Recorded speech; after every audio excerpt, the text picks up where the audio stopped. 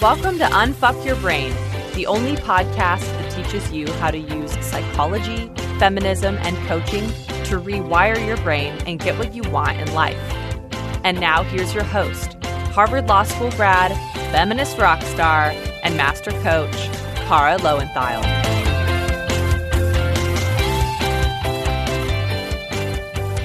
Hello, my chickens.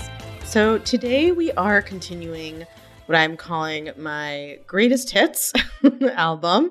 I am re-releasing some of the most popular episodes of the podcast that I think are also the most important. So where you all agree and I agree. And so for some of you, these are going to be new. You know, when I only had a few episodes, if somebody found the podcast and they loved it, they would listen to all the episodes. And I'm sure some of you still do that. But also now we've been doing this for, good Lord, almost 4 years. There's almost 200 episodes. So I know that some of you who have come along later don't even know what's in like the back catalog. And these are episodes also in this series that are so important that they really merit and you will benefit from listening to them multiple times to deepen your understanding. So whether this episode is brand new to you or you originally listened to it when it first came out quite a while ago, I encourage you to listen again. This episode is all about the ways in which dating activates perfectionism and the way that perfectionism is related to an anxious attachment style. Even if you think you know about attachment styles, I do talk about them some in this episode, but I really take it to a different level in terms of relating it to perfectionism and gender socialization and the kind of all the stuff that I'm always teaching on and the way that our brains are working. So this is, you know, if you struggle with your attachment pattern, especially, and if you don't know what that means, if you are someone who gets very anxious about dating, about hearing from the people you're dating, always thinks something might be going wrong, right? Worries about the state of your relationship a lot, this episode is something you should listen to. And even if you're not, you will still learn about the way that perfectionist thoughts impact your dating life. And sometimes you may be someone who does feel secure, maybe in their romantic relationship, but has a lot of anxious attachment around friendships or family relationships or work relationships or whatever else. So something good in here for everyone is such a deep, important topic. And you really cannot listen to this episode too much. And if you are in the clutch, really encourage you to come post to the Facebook group about what you got out of this the second time that, you know, if it is your second time, that you didn't necessarily even notice the first time. So we can really take that learning even deeper. I feel like I have been doing a ton of coaching on dating recently, and I've been doing some of this work myself and really doing a lot of reading and self-coaching about it. And so today I want to take a deeper dive into something that I've addressed briefly in a previous episode. So on the episode about kind of personality tests, I talked also about attachment theory. And I'm going to dig more into attachment theory in this podcast today. And I always like to preface this by saying it's all just thoughts, right? Like some people believe in attachment theory, some people maybe don't. I think that some of the patterns that attachment theory describes are brain patterns that I recognize in myself and other people. And in this episode, I kind of want to teach you how I think about those patterns and where I think they're the kind of traditional view of them is useful, and then where I think it kind of misses the mark. So I'm going to focus mostly on anxious attachment and how I see it relating to perfectionism and all or nothing black and white thinking, because that's an area that I don't see the literature on attachment theory addressing as much. And if you listen to the podcast, and especially if you're in the clutch and doing this work with me, you probably have some of those patterns. I also want to talk about how patriarchy and the socialization of women fits into attachment theory, which again is not so much addressed by the kind of mainstream books that you're likely to have read about it. So this is kind of attachment theory, the unfuck your brain way. So let's start with the basics of attachment theory as they're traditionally explained. Attachment theory refers to the theory that as children, we develop attachment systems that govern our relationship to our caregivers. So basically, you know, what makes a baby cry hysterically when its mother leaves the room and then calm down when she comes back, right? That's its attachment system that is developed to keep its caregivers around and taking care of it. And the theory is these same patterns influence and shape and can be seen in our relationships as adults, especially with our romantic partners, although not only with our romantic partners. And it's not theorized to be necessarily like an exact one-to-one, right? Your attachment style as an infant is not always exactly how your attachment style as an adult will be, but they're often connected. The theory is that your experience as a child and how reliable your caregivers are at meeting your needs, and potentially some of just whatever wiring you're kind of born with, impacts your attachment style. And then also, your relationships as an adult can impact your attachment style as well if you're in long-term relationships that activate different patterns. So there are a couple of different ways of diagramming the different attachment styles, and some of them are kind of more nuanced than others, and some of them talk more about a scale, whereas some of them talk more about categories. But the three basic types are considered to be secure attachment, anxious attachment, and avoidant attachment. And then most theories also say that there is a subtype of anxious avoidant, which nobody really talks about quite as much smaller portion of the population. I'm not going to talk about it that much in this podcast either. There are also theories that break these down into like different kinds of anxious and avoidant. You can always dig into the literature if you really want to get into that. I don't think it's that necessary or useful. But here's the basic kind of overview. So people who have anxious attachment styles tend to be preoccupied with fears of being abandoned or rejected. So they tend to worry a lot about their partner losing interest in them, or the partner changing their mind about the relationship, or the partner leaving them. They often experience jealousy and anxiety in a relationship. And their reaction to these fears, when these fears are activated, is to try to reestablish closeness and intimacy. And they may use what are called protest behaviors, like calling or texting a partner excessively, or acting out in the relationship, or playing games to try to manipulate the partner into reassuring them. People who have avoidant attachment styles also experience kind of psychological distress around relationships, but rather than worry about losing intimacy, they worry about losing autonomy and independence. They see relationships as being threats to their independence, and so they tend to react to closeness and intimacy, or, a bid by a partner for closeness and intimacy, by wanting to create space and distance. One of the things I think is interesting is I would say that the literature more often talks about people who have avoidant attachment styles as feeling kind of shut down and distant. In my experience, there are people, and maybe this is the anxious avoidance, but who begin to feel fairly anxious about intimacy. And then the way that they feel better is by creating distance.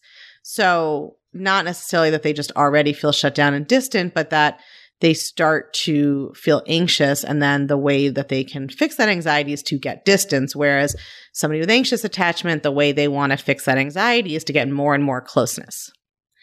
So anxious, avoidant, and then people who have secure attachment styles are comfortable with intimacy and with interdependence, right? But they also maintain independence. They're not isolated, but they're not codependent either. They're neither anxious nor avoidant, right? They basically are comfortable in relationships and with intimacy and don't have a problem with it.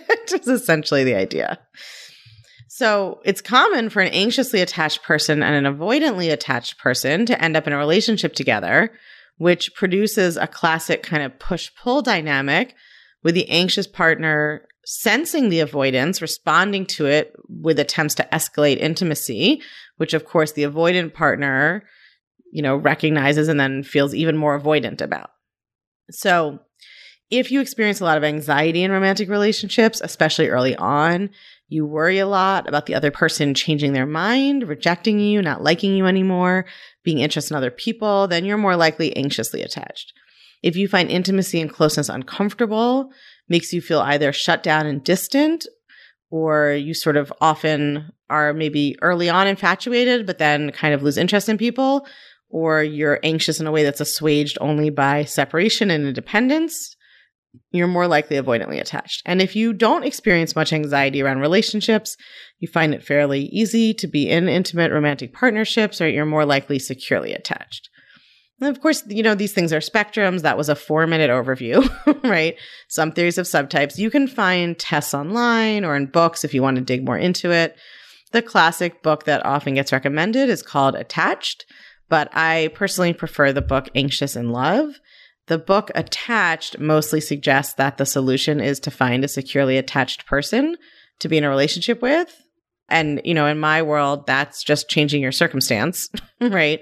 And I don't really believe that it's so effective on its own. I think the book Anxious in Love brings in more mindfulness and more cognitive change strategies. And the author of that one is Becker Phelps, or Phelps Becker, one of those. So anyway, I'm not saying that you should go out and read those books if you are doing thought work. If you're in the clutch, we can work on this in the clutch. And if you're doing thought work, I recommend you listen to this podcast and kind of use what I'm applying here. But if you do want to dig into it, if you Google, the first thing you're going to get is the book Attached. And I recommend finding the book Anxious in Love by Becker Phelps. That's my preferred version. So anyway, one thing that both books and lots of books about attachment theory often note is that more women than men tend to be anxiously attached and more men tend to be avoidant. And this is often just mentioned as like a kind of, just little good to know kind of factoid, right? But I think it's a crucial aspect of what creates these thought patterns, and it's too easily overlooked if you aren't bringing a political analysis to the work. Because I don't think it's a coincidence that more women are anxiously attached and more men are avoidant. Right? Think about how men and women are socialized to think about romance and sexuality and partnership in a heteronormative society.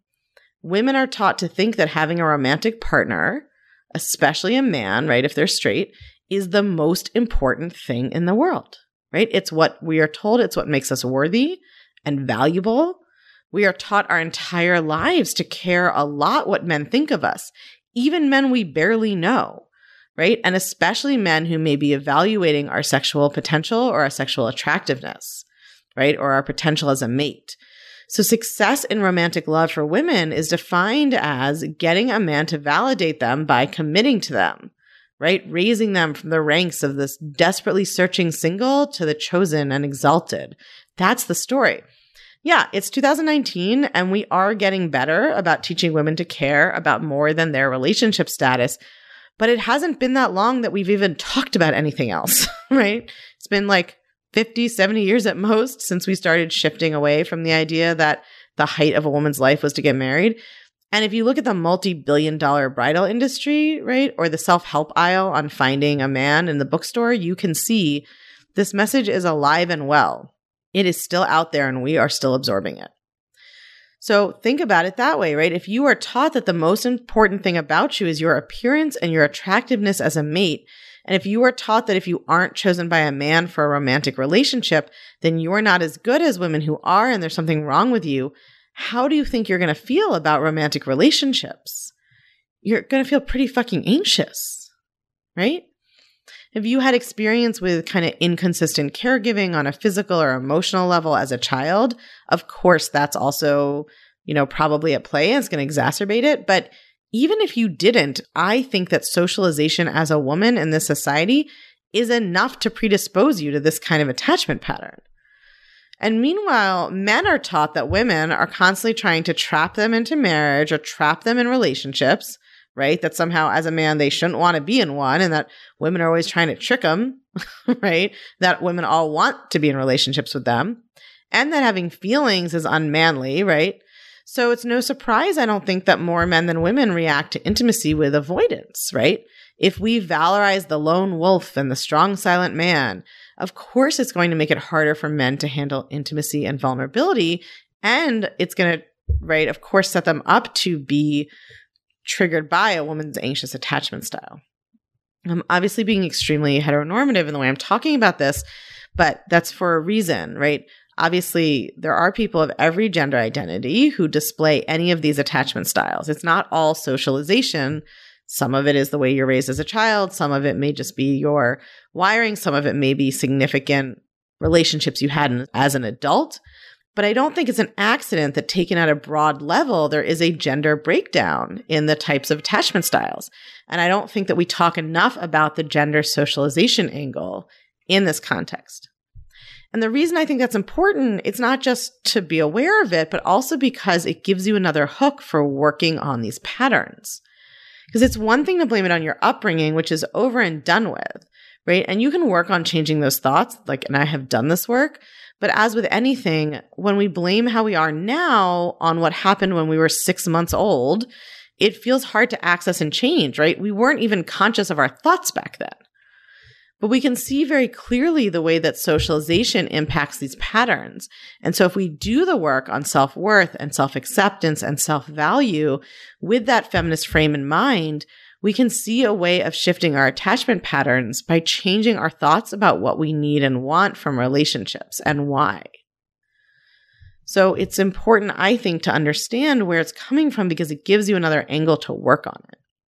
The other aspect that I don't think is discussed enough is the way that perfectionism and black and white thinking contribute to particularly an anxious attachment style. So when you think about it, perfectionism and anxiety go hand in hand, right? The belief that things should be perfect or that you have to be perfect is the hallmark of perfectionism, right? If you listen to the podcast, you're doing this work with me in the clutch, you know that this relates really closely to your ideas about your own self-worth because we think we need to be perfect in order to be worthy and to be loved.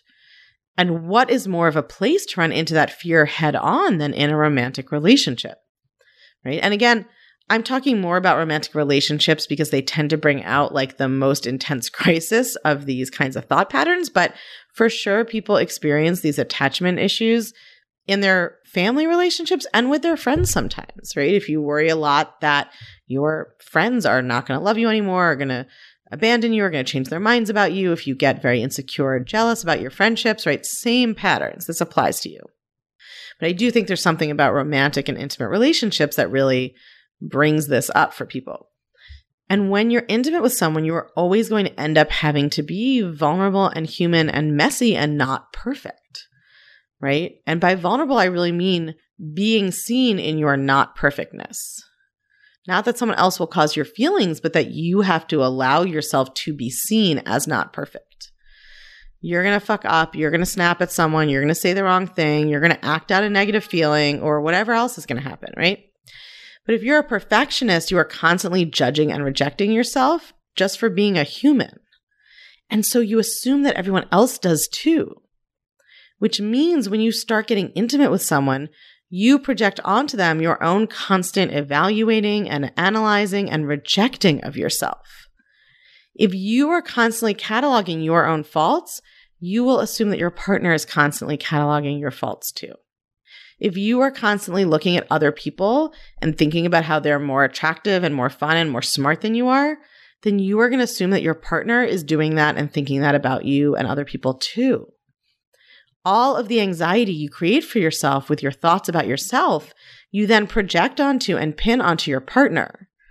And then you want your partner to reassure you about something they can't possibly fix because it's your own thoughts about yourself.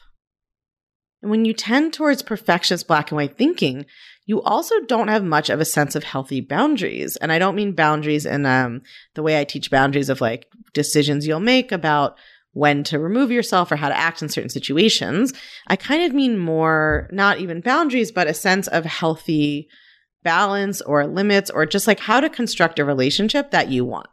I think when you have black and white perfectionist thinking, when it's all or nothing and you have anxious attachment patterns, so you're constantly wanting reassurance and validation and your brain is constantly creating more anxiety that you then want reassurance and validation about, you don't really know how to take it slow, right? You don't know how to gradually develop a relationship and integrate it into your life. You either love people and you want to be with them all the time, or you hate them and want to reject them, right? And one of the things that I have been thinking about as I've been coaching on this recently and doing my own work is that I love how coaching encourages us to see why we've chosen something and how it's working for us.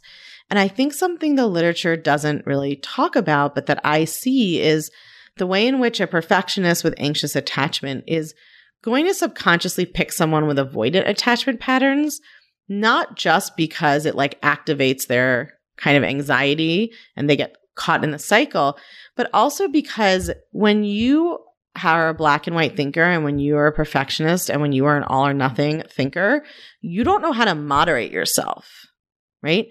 And you're terrified about making your own decisions because you're always worried you're going to make the wrong one. If you're a black and white thinker, you just always want more, right? More is better, like more food, buy more clothes, have more sex, have more pleasure, right? Or it's total restriction, rejection, and shutdown. Like we only have two settings if that's the way that we think. And in relationships, I think we're like this too. Like we're either all in and we love someone, or if we start having any fears or doubts, then we're consumed with anxiety and worry, or we want to shut down and totally reject them and we're very angry, right? It's all very extreme.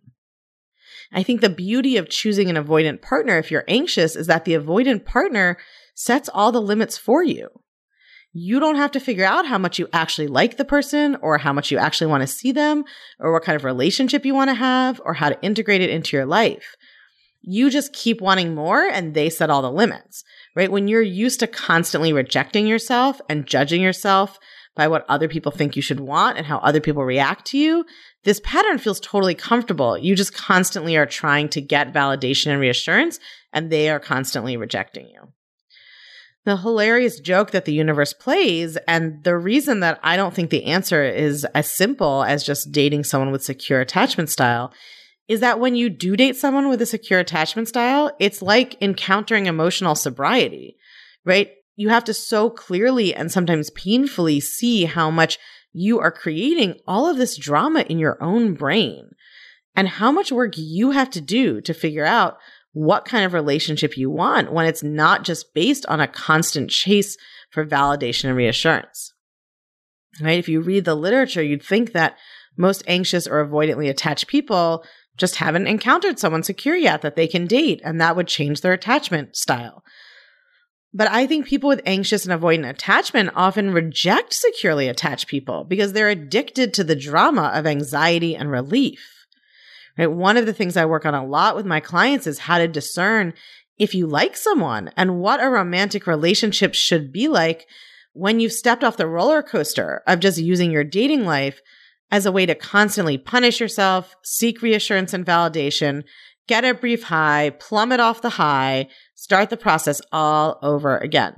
And I have seen this when I've done this work in my own brain, how no matter how well something was going, my brain would try to manufacture a crisis or a problem or a thing to worry about or a thing to try to get the other person to do or agree to so that I could set up a new test, right? And then I could worry about whether we would pass it or the other person would go for it. And then I could either feel elated momentarily or dejected and then start that process all over again.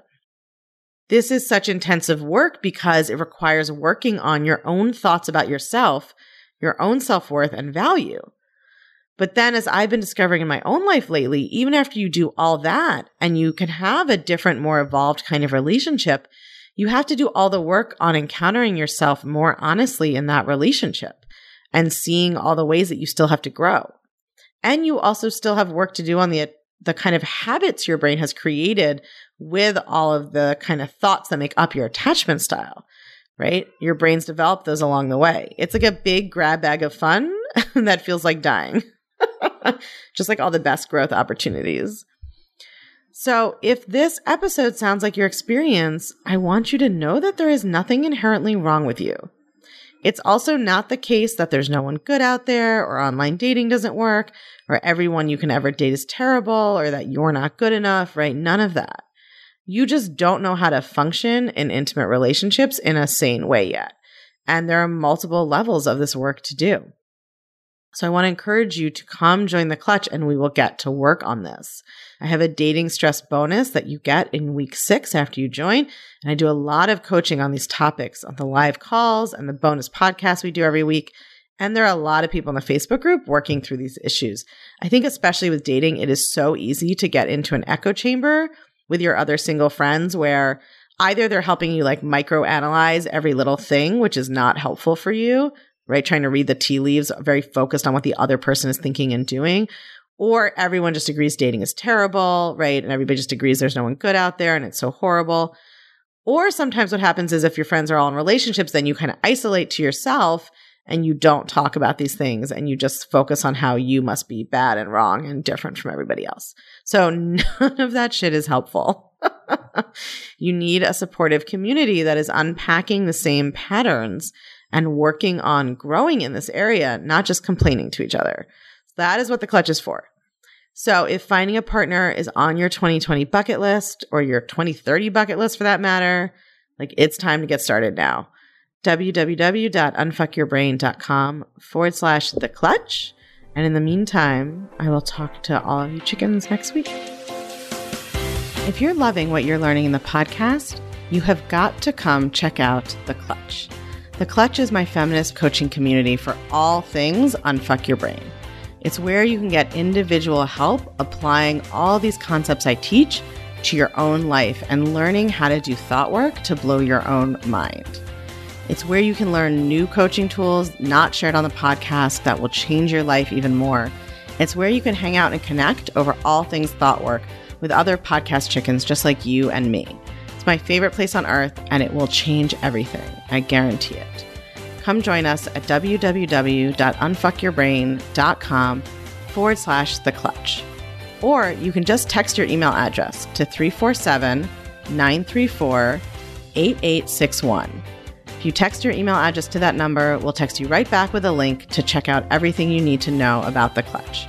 347-934-8861. Or again, just go online to www.unfuckyourbrain.com/The Clutch. I cannot wait to see you there.